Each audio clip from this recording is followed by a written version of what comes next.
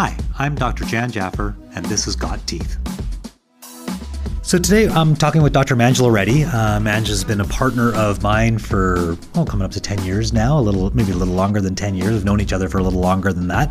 And we're chatting today about the mouth-body connection. You know, one of the important things that we hear a lot about in the world right now is how is the mouth connected to the rest of their body? Is there even a connection between the mouth and the rest of the body? You know, Manj, walk me through this a little bit. What is the connection between oral health and the rest of our body's health?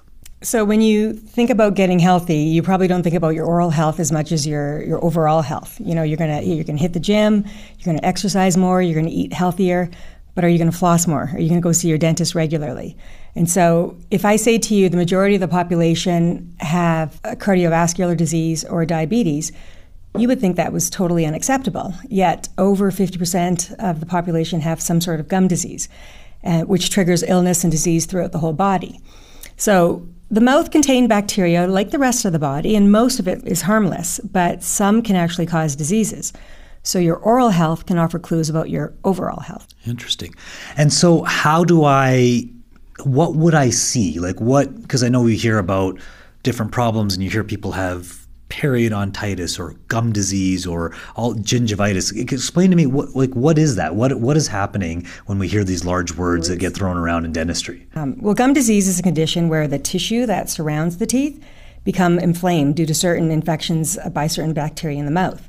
So the gums become swollen, they become red, they get infected. You wake up in the morning and you brush your teeth and you spit the toothpaste out and you see blood. Or some people actually wake up in the morning and they spit out and they see blood without even brushing their teeth. You also have halitosis, which is bad breath. So the mild form of gum disease is called gingivitis, but there's a more serious form, an advanced condition, that's called periodontitis, and that's where there's a big infection that damages the soft tissue that holds the tooth in the mouth and literally destroys the bone that surrounds the tissue. Interesting. So, if I floss my teeth and I see a little bit of blood, that's not normal? No. Okay. So there should be no blood at all when you're brushing or flossing. It's not your normal, teeth. nor is it acceptable. Okay, interesting. And so does it affect the rest of the body? Is there a connection between that gum disease that you just chatted about? So we have this infection happening in our mouth. How does it affect the rest of the body? So surrounding each tooth is a very tight girdle of fibers. In a healthy individual, the seal is tight, so there's no infection going from the mouth to the rest of the body. But when there's an infection present in the gums, the seal is weakened and elements from the mouth are now able to get into the bloodstream. When this happens, it's quite serious. So you can equate it to having a big cut in your arm. So you have a deep cut, bacteria gets into that cut, and now the bacteria has a way to get to the rest of the body. That can really end up compromising your immune system. So once the seal is broken, bacteria can travel throughout the body, and there's 3 ways this can happen, and one is infection. So bacteria get from the mouth, travels to any other site, causing an infection. Another way is through injury. The bacteria often turns into something else like a protein or an exotoxin, and that can end up injuring the tissue in the body. And the last way is inflammation. So when bacteria enters the bloodstream, the body's response to this invasion is with an immune response, and it raises your body temperature and produces an inflammatory reaction. And if you have persistent gum disease, this bacteria is constantly getting into the blood, causing chronic inflammation. And inflammation is one of those things that, I think we hear about a lot in the news in terms of, we need to decrease the body's inflammation. And we're talking about, different ways of doing it. It's interesting because I don't think we often hear about, taking care of the mouth to help decrease the body's inflammation, because usually we're talking about the foods that we're eating are causing inflammatory responses and all the rest. So interesting to hear how important that is to actually to take care of that. I know that one of the connections that we do chat about is that the next place the mouth reaches is technically the gut, and so there's such a connection between the mouth and the gut and how those things are happening. So what conditions can be linked to oral health? So I graduated over 20 years ago, and in school we started learning about the mouth-body connection. At that time, it was quite controversial, and there weren't a lot of studies that connected the mouth to the rest of the body. But you fast forward to 2019, and there's numerous studies that show the correlation between the mouth and the body. And one is cardiovascular disease. So a heart attack is triggered by the blockage of one of the arteries that supply oxygen-rich blood to the heart tissue. Occlusion or blockage of these arteries is now not only known to be caused by bad cholesterol, which we all know about, but also by the migration and entrapment of certain types of oral bacteria. The connection isn't fully understood, but some research is suggesting that heart disease, clogged arteries, and stroke might be linked to inflammation and infection of the oral bacteria in the mouth. Another one is endocarditis. So endocarditis is an infection of the inner lining of the heart chamber. So an infection in the rest of the body, the bacteria can find its way from the mouth even to the lining of the heart chamber and cause an infection.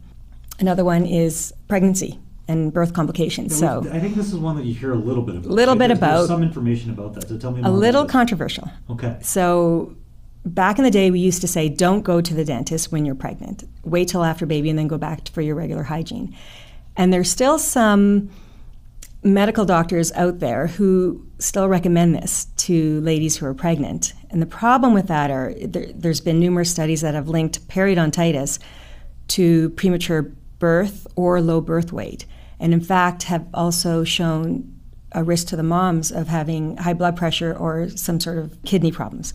So it's very important. We actually do end up seeing ladies who are pregnant more often in the office if they present with bleeding in the mouth, just to reduce that risk. Interesting. So instead of actually seeing them less, we might actually be seeing them more than the average patient to make sure that their health is taken care of. And I think that that's really important as, when women are having babies or pregnant, they're doing everything they can to get healthy. And so this is one of those other things that's important for them to do. For sure. Anything else? Another one is rheumatoid arthritis. So rheumatoid arthritis is a chronic condition of the immune system.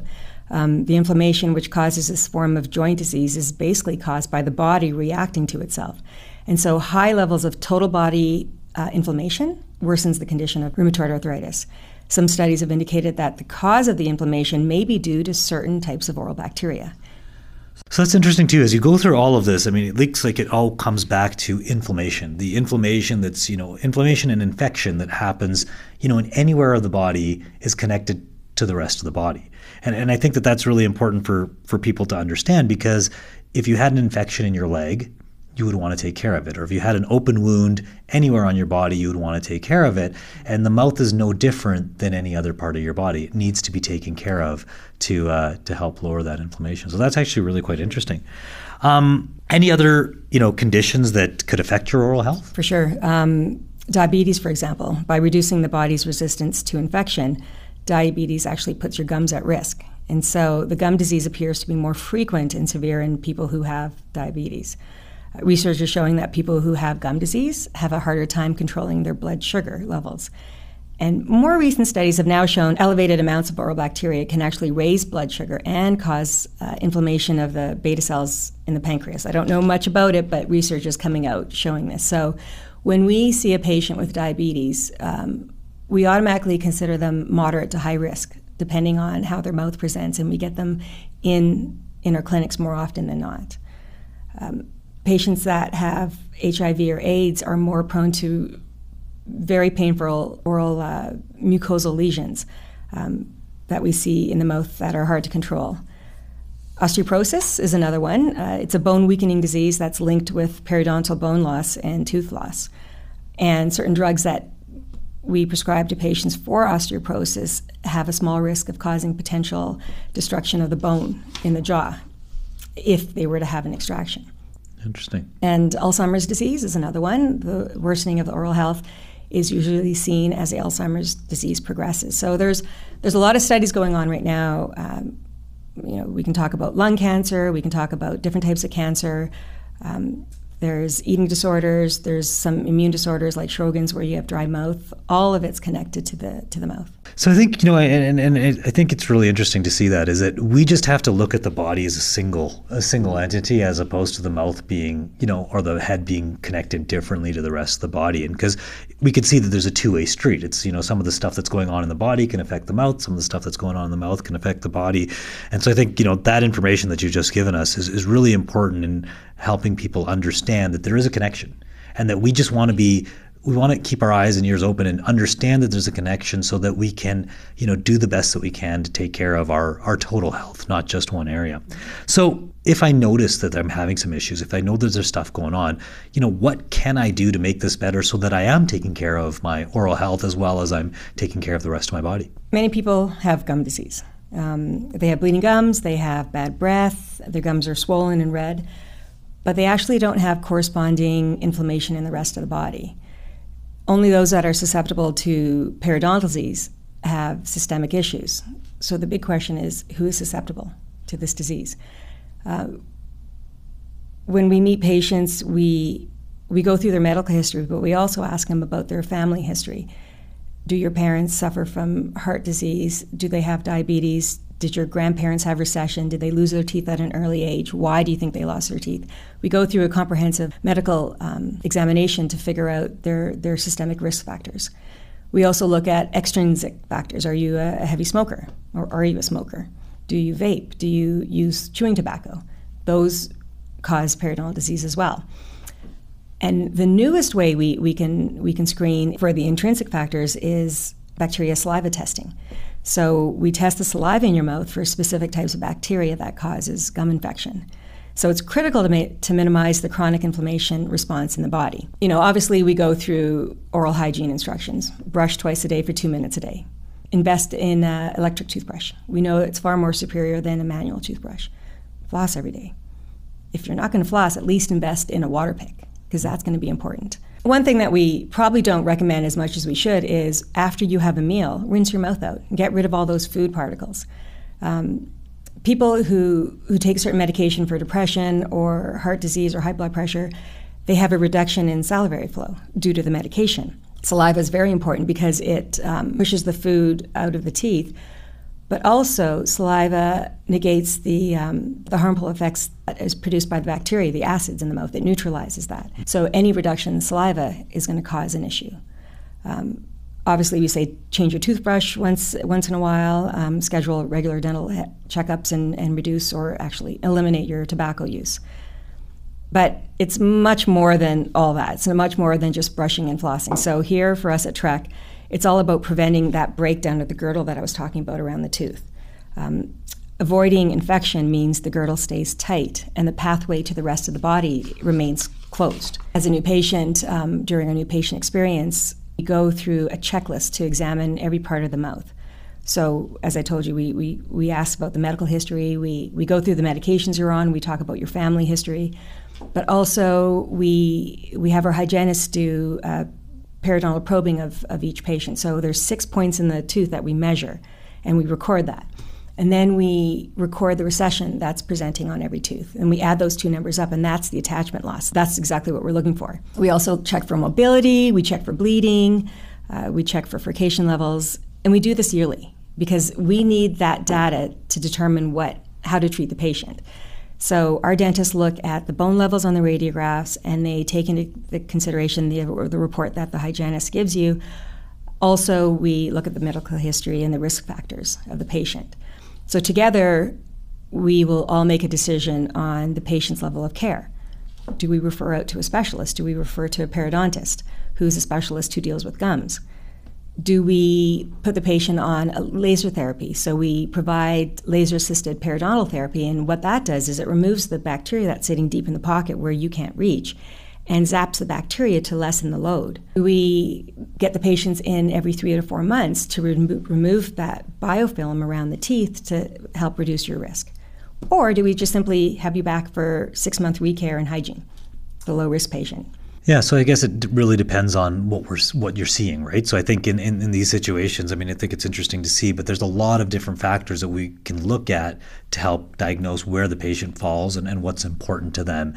And it should be, individual as opposed to just the regular, see the dentist once or twice a year, brush once or twice a day for a couple of minutes and floss.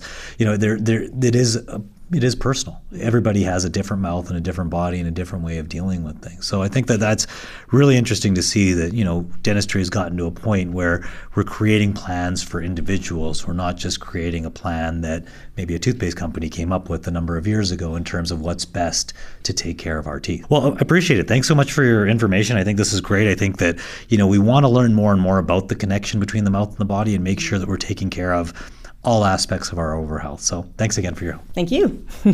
I hope you enjoyed listening to the podcast. If you would like more information, please check out our website at www.trekdental.com or follow us on Instagram and Facebook @TrekDental.